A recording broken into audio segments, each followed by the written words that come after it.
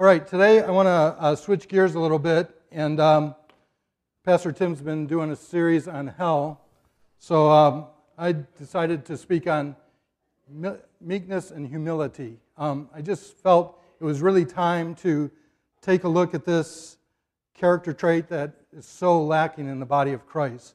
So I just wanted to go over this with you today. So our scripture today, if you have your Bibles, will be from Matthew 11, verses 28 and 29. It's up here on the screen. I don't know if you can read it, but it says, "Come to me, all who are weary and burdened, and I will give you rest. Take my yoke upon you and learn from me, for I am gentle and humble in heart, and you will find rest for your souls. For my yoke is easy and my burden is light." So a very familiar passage, very familiar scripture. Anybody that's been a Christian for more than 10 minutes is probably familiar with this.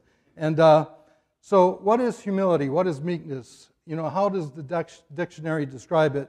And basically the definition for humility is to have a modest or low view of one's own importance. It's a humbleness.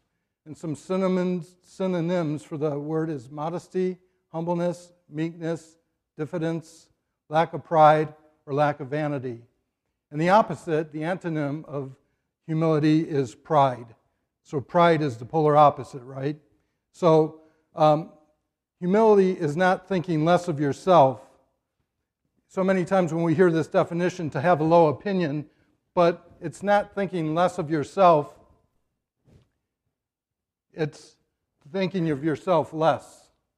So let's say that again. It's not thinking less of yourself, but thinking of yourself less. So when we hear that definition about having a low opinion, it doesn't mean start degrading yourself, saying, I'm no good, I'm slime, I'm a maggot. It doesn't mean that. It means have an honest assessment of where you are and who you are versus pride, which is an inflated, right, overly important statement of who you think you are. So it's having that honest opinion. I like this quote by St. Augustine. He said, "It was pride that changed angels into devils, and it was humility that makes men as angels." I think that's a great quote.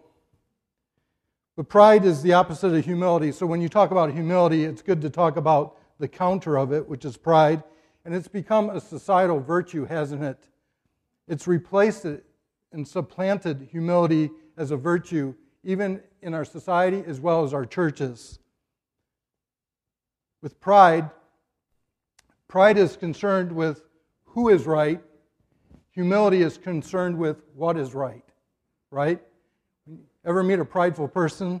They're really defensive, aren't they?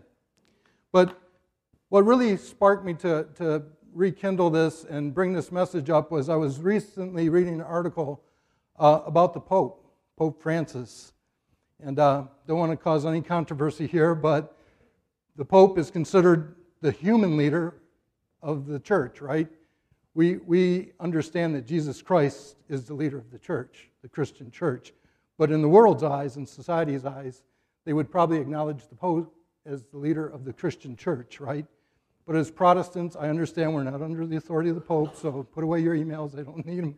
But I'm just bringing up the Pope as a point of reference because as the perceived leader of the Christian church in the world's eyes, he came out last week and said, listen, he said, it's time that we stop living as Christians in a worldly way, in a worldly fashion, that we put away all pride and arrogance and we start walking humbly and in meekness and low in spirit. And I thought, wow, that's coming from the leader of the church, calling out the church. And so I just thought it was a litmus test. It's kind of a temperature of where we're at, isn't it? And I think if you talk to a lot of people about the church, they would say that the church is prideful nowadays, right? But we have this epidemic of pride, and it's just running rampant everywhere. And it's really kind of respected in our culture and our society to be prideful. And we live in this self-centered, I call it kind of a cell phone, smartphone culture, don't we? It's everywhere. And I'm not making fun of anybody, but, we all do it. All the selfies, right? And all the images that we take. Everywhere we go, we have a camera with us, don't we?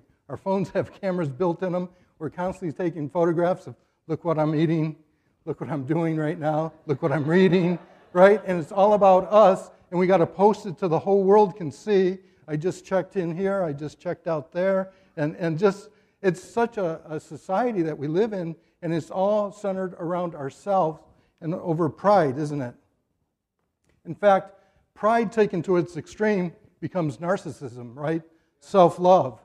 I saw this quote, Mark Cuban, if you know who he is, everyone knows who he is, I hope, but he says, humility, when I die, I want to come back as me. Man, that is a dangerous statement, isn't it? But you know what? It exposes his heart. I checked him out. He's worth over $2.2 billion, I'm talking billion with a B, dollars. So this man is a pretty smart man, isn't he? But he's so in love with himself, and if anybody's ever heard an interview with him or heard him speak, he's probably one of the most narcissistic people you've ever seen in your life. Contrast that with Mike Bickle, a pastor, and he says this, the gravitational pull of our hearts is towards pride. All you have to be alive for more than 5 minutes, and you know that pride is the first thing that starts tugging on your heart, right? And so it's no wonder that it's just innate in us. It's wired in us. It's the anti-humility thing, isn't it? And so instead of humility being the gravitational pull, it's usually pride in our lives. So how do we go about changing that? How do we change things up? So I think the answer is here in Matthew. This other quote by Mike Bickle I really think is great. He says, humility or meekness is the magnet that attracts God's favor. So if you start living that way, everything changes. So this scripture again, come to me, all who labor and heavy laden, and I will give you rest. Take my yoke upon you and learn from me, for I am gentle and lowly in heart, or meek and humble is what that translates to, and you will find rest in your souls. For my yoke is easy and my burden is light. So let's just break that down for a minute. For those who are weary and burdened, or some translations say heavy laden, I don't know about you, but it includes emotional pain, stress, weariness, and we're a weary society, aren't we? We're a weary church, and as Christians, what are people seeing on us? The same thing they see on each other. We're just weary, aren't we? How many times do you see someone walk in a room and they just almost collapse because they're so weary?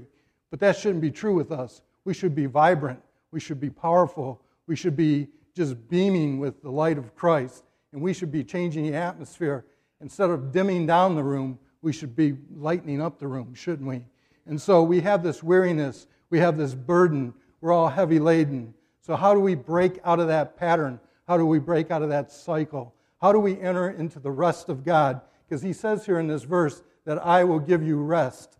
The rest of the Lord is promised for freedom, for happiness, for joy, for peace. And I don't know about you, but I'm longing to have that rest upon my soul so that when I walk into a place, I'm changing the atmosphere and I take a chaotic situation and I can just bring peace to it. Has that ever happened for you? Has that ever happened to you where you've actually changed the atmosphere? I just love it. It's happened sometimes when I'm around, not a lot. Sometimes I can inflame things, but I always try to bring peace into a situation, a calmness, God's rest. And that's what we should strive for. So again, how do we get there? Jesus says this, he says, learn from me. Learn from me. The most significant issue in being a disciple of Jesus is to learn humility from him. We're to regularly ask him to teach us about it, to give us insight, to help us to embrace it. So Jesus says, follow my lead. Do what I'm doing. Watch me and imitate me. It's an invitation, isn't it? He's saying, check this out and do likewise. So we need to learn from him and follow his way. I love Moses. I've shared with you guys many times. Exodus 33 is one of my favorite scripture. But when Moses encounters God, and what does he do? He falls on his face and he says, oh God, teach me your way. He goes, I just want to be just like you. He says, what else will distinguish us from all the other people in the world unless we have your presence, unless we're just like you? And what happened to Moses? He got to see the glory of God, didn't he? From behind, and his face he had to veil his face, didn't he? Because the glory of God shone so brightly upon him.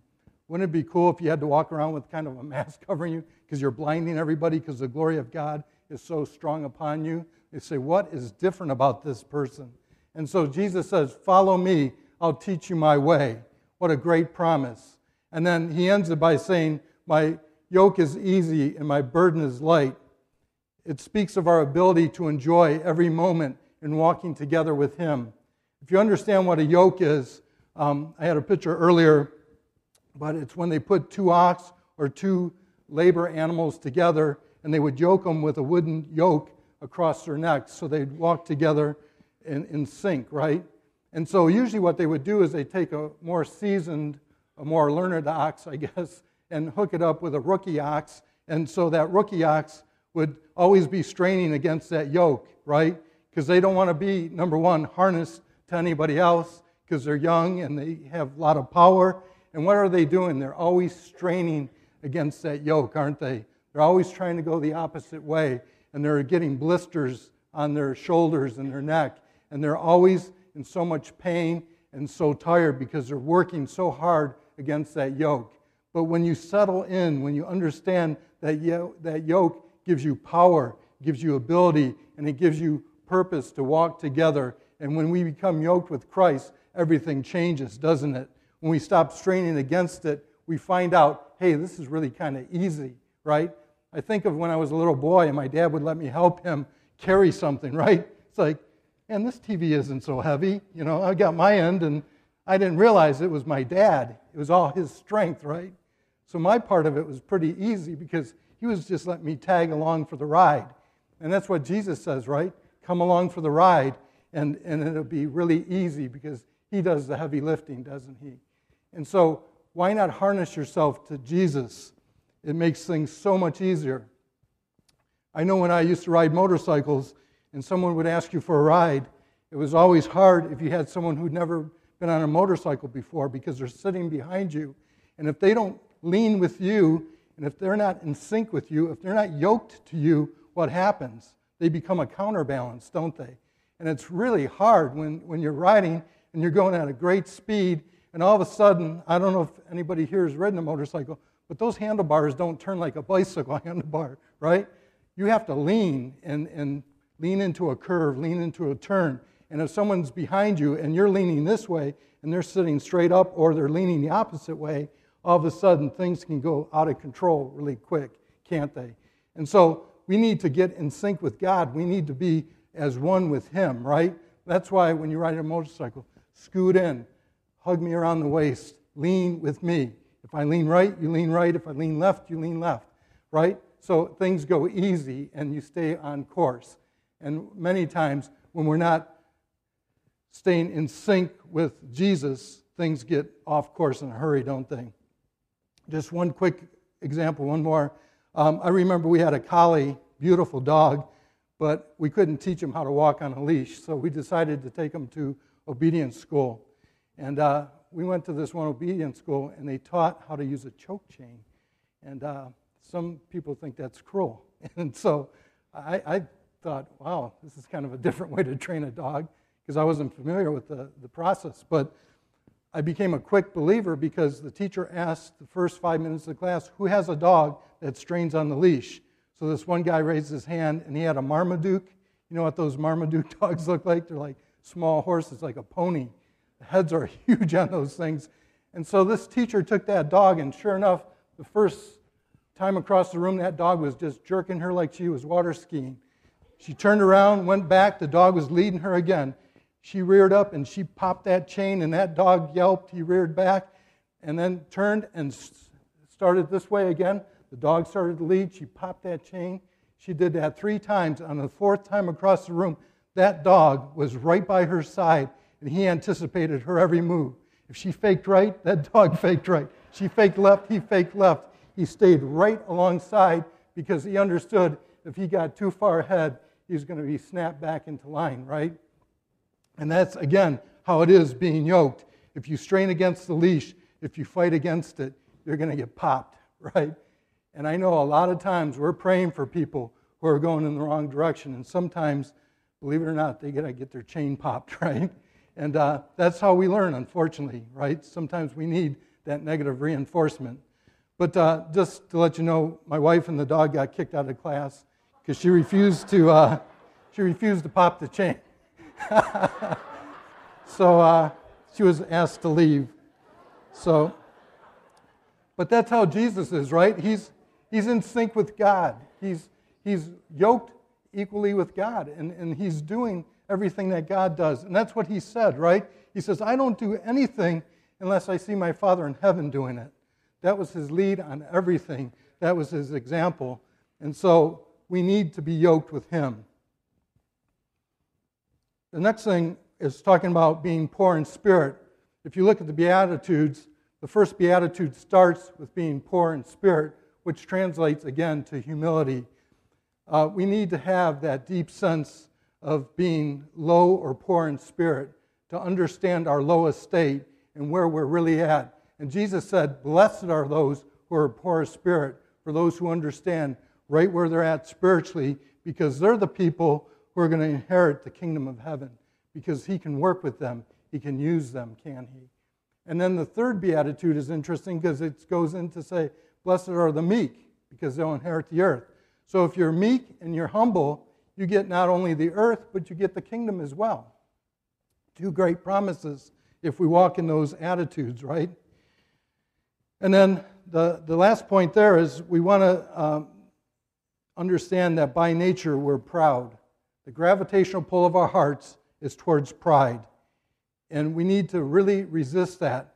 And most of us, if I was to go around this room and ask you if you're prideful, oh, of course not.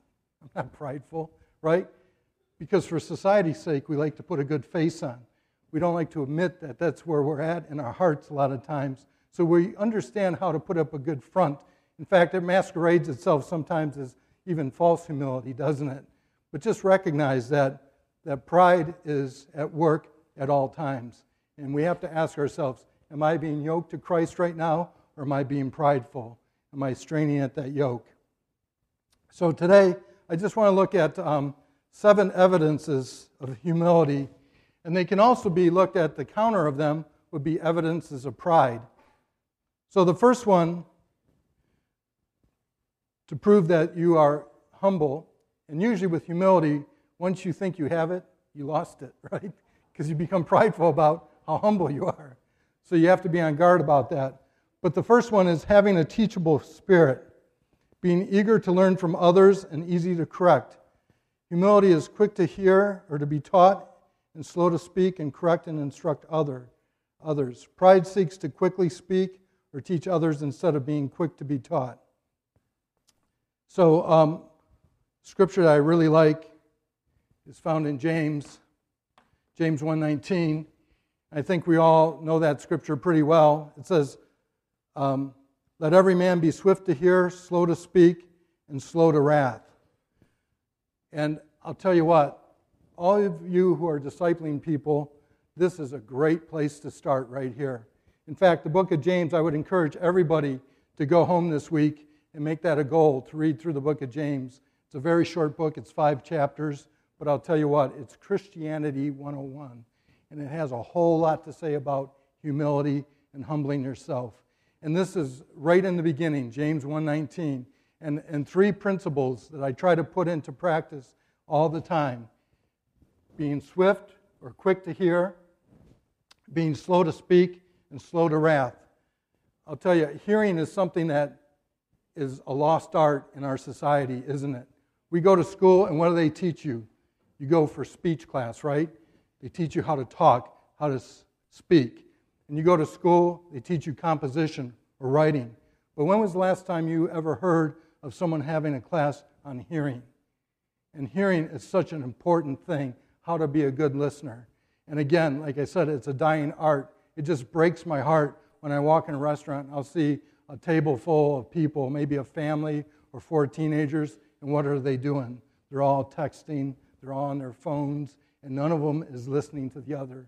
And you can just feel the loneliness, can't you, when you walk by those tables, because they're so isolated, they're so alone, They're sitting shoulder to shoulder, but they're not communicating because they're not listening to one another. So I just really encourage people to listen. The next one is being slow to speak. Pride rushes in all the time with the answer, doesn't it? Always want to impress other people with how much we know or who we know, what we figured out, what we learned from the Bible, the Word, and we're just gushing all the time with information because we think we're so important. And so when was the last time you said, I'm going to let the other person talk? I'm just going to be slow to speak. That's amazing to have someone actually do that nowadays. And then the third one is to be slow to anger, slow to wrath.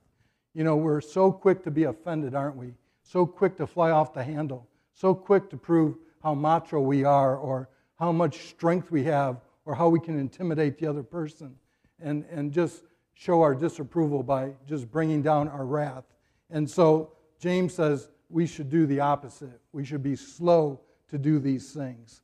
I remember I used to go to a men's meeting where my spiritual fathers would mentor men. They would open up their home on a Saturday morning, and this place would be packed because we had two of the wisest sages that you ever met in your life. And these elderly gentlemen would just sit there. And it was an hour-and-a-half meeting, and every Saturday morning I would just dread it because I went there. That was one of my drinking pools. And I just loved to sit under these men's feet because they would just gush wisdom. They would just gush the love of Christ. And they were just saintly, godly men. But what would happen every Saturday without fail, someone would come to that meeting and they would dominate the meeting. Talk. Me, my. And they wouldn't stop. And it would just drive me crazy. Like, would you guys just be quiet for a couple minutes? Let these guys talk? Because when they talked, every time, they'd start talking at the end, and a hush would fall over the room. And to me, it was like listening to Jesus or one of the apostles when they talked. I mean, you wouldn't dare speak because all of a sudden, that first 80 minutes of the 90-minute meeting, these people are thinking, oh my goodness. Oh my goodness, I am so prideful. If I would have just had a little humility to sit back and listen, I could drink deep of this wisdom, of this knowledge.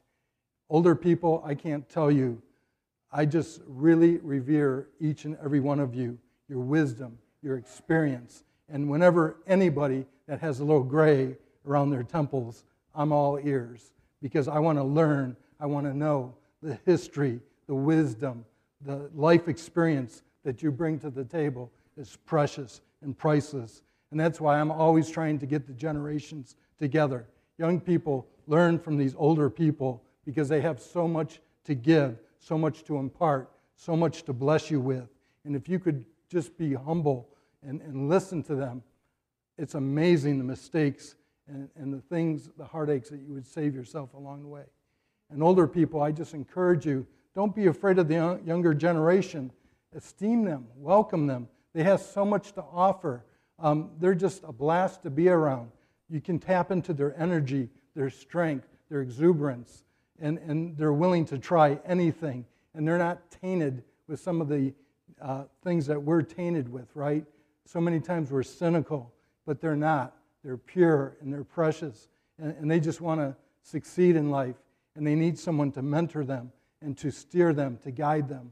I thank God for my spiritual mentors and that God has blessed me with godly men to point me and to steer me in the right direction. And again, whenever they talk, whenever they offer guidance, I am all ears because I want to know, I want to learn from them. So the greatest advice you can give to anyone who you're discipling is right here in the book of James. And read the entire book because, like I said, it's Christianity 101. The second evidence that I want to talk about is people who are humble see their personal faults. Humility is quick to take responsibility for personal faults. Pride does not see personal faults. It's defensive instead of being quick to acknowledge its errors.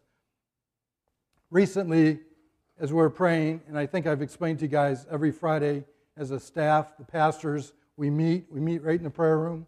I want to introduce the prayer room again. It's right here. It's open all the time, and encourage you to go in there because that's the place of encounter, isn't it?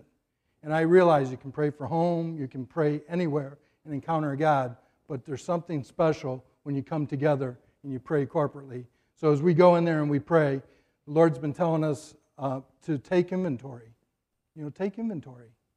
And I think He means that in a personal level. I think He means it at the church level, right?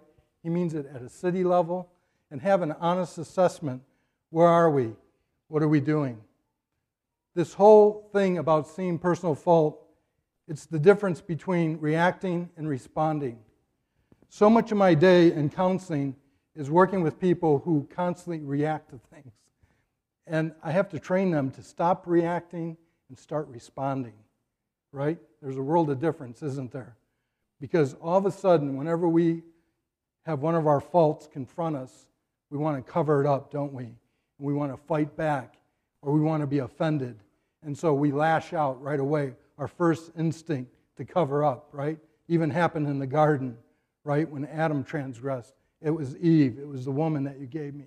And so we need to stop reacting and start responding. We need to start praying, Lord, show me what's really going on here. We shouldn't be offended by those who are critics, but we need to learn from them. I heard a great story, and I may have shared this before. If I did, I'm sorry. But there was an account of a pastor, Mike Bickle. I've mentioned him before. And he was a young pastor. This probably happened 20 years ago. And he came into Kansas City, Missouri, moved his ministry from St. Louis to Kansas City. And when he did, he came on the scene with a lot of vigor, a lot of energy. He was a young pastor, and he was making some pretty bold statements. And he was proud as a peacock. And he did not blend in well with the ecumenical ministers' society. And so he became kind of fodder for all the other pastors in the area. Who's this young upstart coming into our city and stirring things up? And Mike would make some bold claims, and it was his zeal for the Lord. And so one of the ministers, a Baptist minister, took his offense to the newspaper, the local newspaper. He took out a full-page ad calling Mike Bickle a heretic and listed 12 offenses against Mike, calling this man out in the paper, which, as a church, we should not be using the secular press to air our differences, should we? So when Mike got this, he called a friend of his, and his friend Rick came, and as Rick was reading each one of these charges, he was getting more and more offended because he knew Mike. He knew Mike's heart. He knew Mike wasn't what these things were charging him with.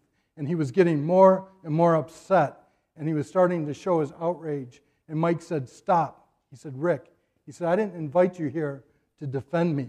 He said, "I asked you to come here to tell me, are any of these things that this man is saying about me true?"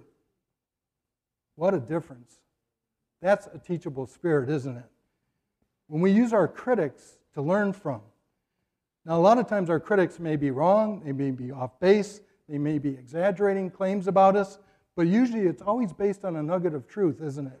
So when someone comes against you, take that as free research, right? They're doing you a favor and say, is this so?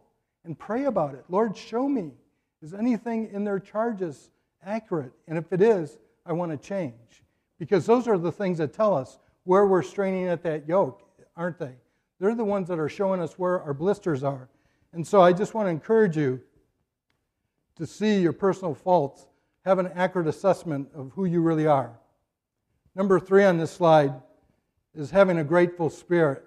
You can tell someone who's humble because they have a grateful spirit, don't they?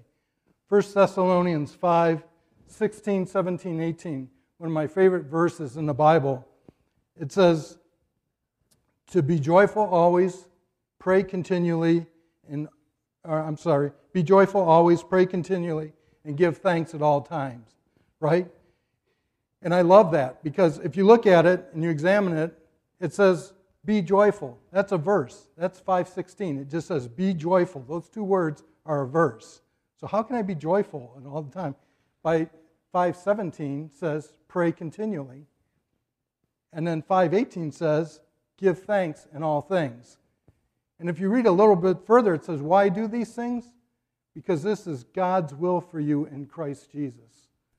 So if we can have that grateful heart, And if we can have that attitude of gratitude, all of a sudden we're walking in humility. We're walking in meekness because you know what? We understand we're getting a far better deal than we deserve, aren't we? I mean, each and every one of us, if we got what we deserved, we would be in big trouble. So a grateful heart acknowledges, man, Lord, you hooked me up here. I got the biggest upgrade I could have because of how you're treating me and what you've done for me. Evidence 4, I'm not going to spend a lot of time on the next few, but evidence 4 is it sees the value of others. Pride is self-absorbed, right? It's always thinking of yourself, always focused on yourself. But when you start considering others and you see their value, all of a sudden there's an exchange, isn't there? There's something that happens in the spirit realm. There's kind of a transaction there when you start to recognize or esteem someone better than yourself. And you start to acknowledge them and their giftedness. They light right up, don't they? A lot of times when I get teenagers in my office to counsel, all I do is I just start speaking what God is showing to me, what their value is. And all of a sudden you just see these kids, they're like floating on my couch. It's like, man, they're 2 inches off that sofa because they're so beaten down. They're so berated all the time. And all you have to do is say, I see value in you. I see God has created you for something. You have a destiny. You have a purpose. You have a call. And we can put that to work. We could use that to further and advance the kingdom. Now you give them a sense of mission. Guess what? Everything changes, doesn't it? So start looking and seeing the value in others. I do that all the time. Lord, show me something about them. And whatever it is, start your conversation. Wow, that's a skateboard? I've never seen one like that before. Did you paint that yourself? I mean, just start going. Are you an artist? And I'm not talking about flattering them, but start keying in on what's important to them, right? And all of a sudden you'll see them change, and that humility that just starts coming out of you will start drawing humility out of them as well, won't it? Number 5 is kind with faults. People who are humble are patient people, and they're willing to let other people make mistakes. Where prideful people will hammer you, right? They're quick to point out your fault and your mistakes, and they'll rub your nose and your face in them. But when you're humble, it's like, it's okay. That's how we learn. That's how we grow. That's going to be a life lesson, and you're going to use that to teach somebody else. And everything is fixable. I loved when my wife would say that to my kids. That was her greatest advice to our kids all the time. Whenever they'd have some kind of slip up, my wife was right there to say, it's okay, everything's fixable. And that just ministers peace to someone's soul, doesn't it? That's a humble response versus, you spilled the milk again? What's wrong with you? Or whatever pride would lead you to say in a situation. So it's being kind with faults. And it makes a huge difference. Number 6, it does good in secret. Again, we understand the difference between prideful giving and humble giving. I don't need to really hammer that point home, hopefully. But whenever we give anything, we should do it in great humility. Right? The Bible says, don't let your right hand know what your left hand is doing. And don't boast to people. Make great show of whatever you're doing. But do it in secret, because that's the humble way to give. It's not trying to put on a show for others to see. And then number 7 talks about seeks the benefit of others. I just love when people are looking out for the interest of other people. And I just know so many times when someone has come to my defense, how refreshing that is. Instead of everyone piling on and going with whatever the rumor is or whatever someone is charging you with, and everybody's, yeah, I think he's the same way. But what if people would start seeing the good and start understanding that I want to see the benefit in that person, and I want to bless them and speak good over them. I remember when my spiritual father first met me, and he introduced me to his father, and so who I consider my spiritual grandfather. Every time my name would come up, he would say, oh, Ron Zuttel. He goes, a man with no guile. And so my friends were coming up to me and saying, why does Lauren, every time they say your name, always say a man with no guile? And I'm like, man, I got to take exception to that myself, because that wasn't who I was. I was just newly saved, and I'm sure I had a lot of guile in me when I was coming out of the world, but this man would always say that. But you know what? He saw something prophetically in me. He saw how God had wired my heart. He saw my desire to be open and honest without any scheming. And that man was calling that out in me. And so he was able to see the good. And you know what that did for me? It set the bar, didn't it? It's like, I want to be known as that. In fact, that'd be kind of cool to have on my tombstone one day, because he saw that and it raised the bar for me to where I wanted to live that way and to live in accordance with that. And so that's how we should be with humility as well, right? So I was talking not too long ago. So these are 7 evidences, and there's probably more, but those are the ones I wanted to cover today.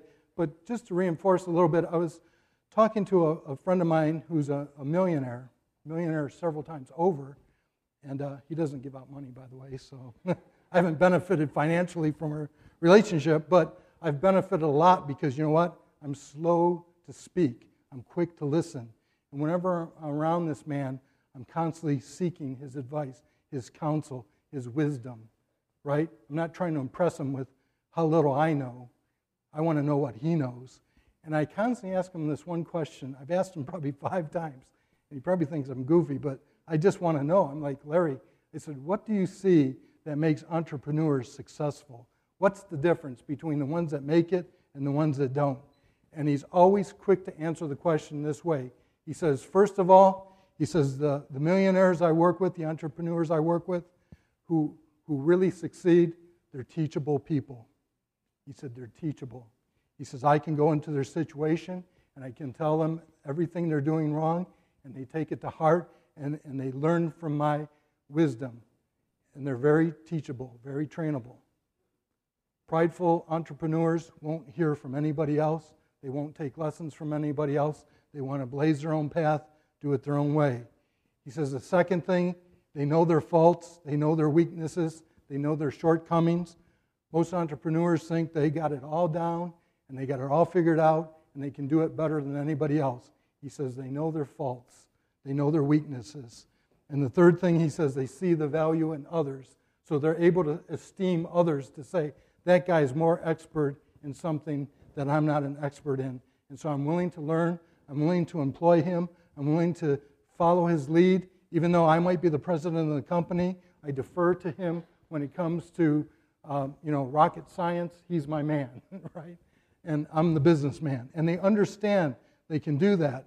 And it makes all the difference in the world between being prideful and being humble in your leadership, right? And so basically what Larry is telling me, he's not using the Christian vernacular, but he's saying the guys that really go far are the ones that are humble, and the people who don't go far are the ones who are filled with pride. So I just thought that was an interesting lesson. So today I just want to encourage you to have the Lord teach you humility. He said, learn from me. He'll show you. He'll teach you. He'll guide you. You just have to be teachable. So ask yourself, am I teachable? Am I able to learn from him? Am I able to take this yoke? Am I willing to take this yoke to be harnessed? Or do I just want to blaze my own path? Do I want to blaze my own trail? Or do I want to seek the wisdom and the counsel of the Bible and Jesus' own words that say, be yoked to me and I'll take you far. And it will be very easy if you come along willingly, right? And lastly, John the Baptist, who's one of the greatest men to live among women, that's what Jesus said about him. He said, he must increase, but I must decrease. So here you have John the Baptist. He was older than Jesus. He was Jesus' cousin. We were talking about this on Friday night. His father was a priest, right? Zechariah was a priest in the temple. So John had a lot of reasons to be proud. He could have told Jesus, listen, cuz my dad's the priest in the family. I got the religious training. I know better than you when it comes to how God operates. But he didn't do that, did he? He didn't put it in Jesus' face. He recognized the value that Jesus had. He understood that he was the Messiah. He said, I'm not even worthy to unlatch his shoes, because he knew who Jesus was. And John had a great assessment of who he was. And he even understood that he was somewhat prideful, didn't he? Because he said, I got to go low. I got to decrease, and he must increase. We used to tell the kids at I Hope all the time, and they say this a lot in Kansas City, when someone's getting prideful, say to them, go low. And sometimes they protest, they get mad, and they'd say, I am going low. We say, go lower. And I think that's just great advice, isn't it? And so today, I just want to encourage you to go low. The last example, Kwame Kilpatrick, right? This week was a sad week for Detroit. How you feel about it, whether that was justice or not, doesn't matter. All you need to know is what Kwame had to say. Listen to his own words on his shortcomings. He says, "It was pride and ego that took over. I had the attitude I couldn't lose." Pride is a killer, isn't it? This man's going to be spending 28 years in prison, separated from his family, because he allowed the sin of pride to have prominence in his life. It was the gravitational pull of his heart, and now it's destroyed him, absolutely destroyed him. And what would history be like had Kwame taken the route and the path that he was truly destined for? That man could have been a great leader. He could have changed this city in so many ways. He had the potential to do it, but he chose the wrong yoke, didn't he? Instead of being yoked to Jesus, he yoked himself to the devil. And so we need to pray for him and pray for yourselves. And so right now, if you want me to pray for you for humility, why don't you stand, and we'll just pray for that right now.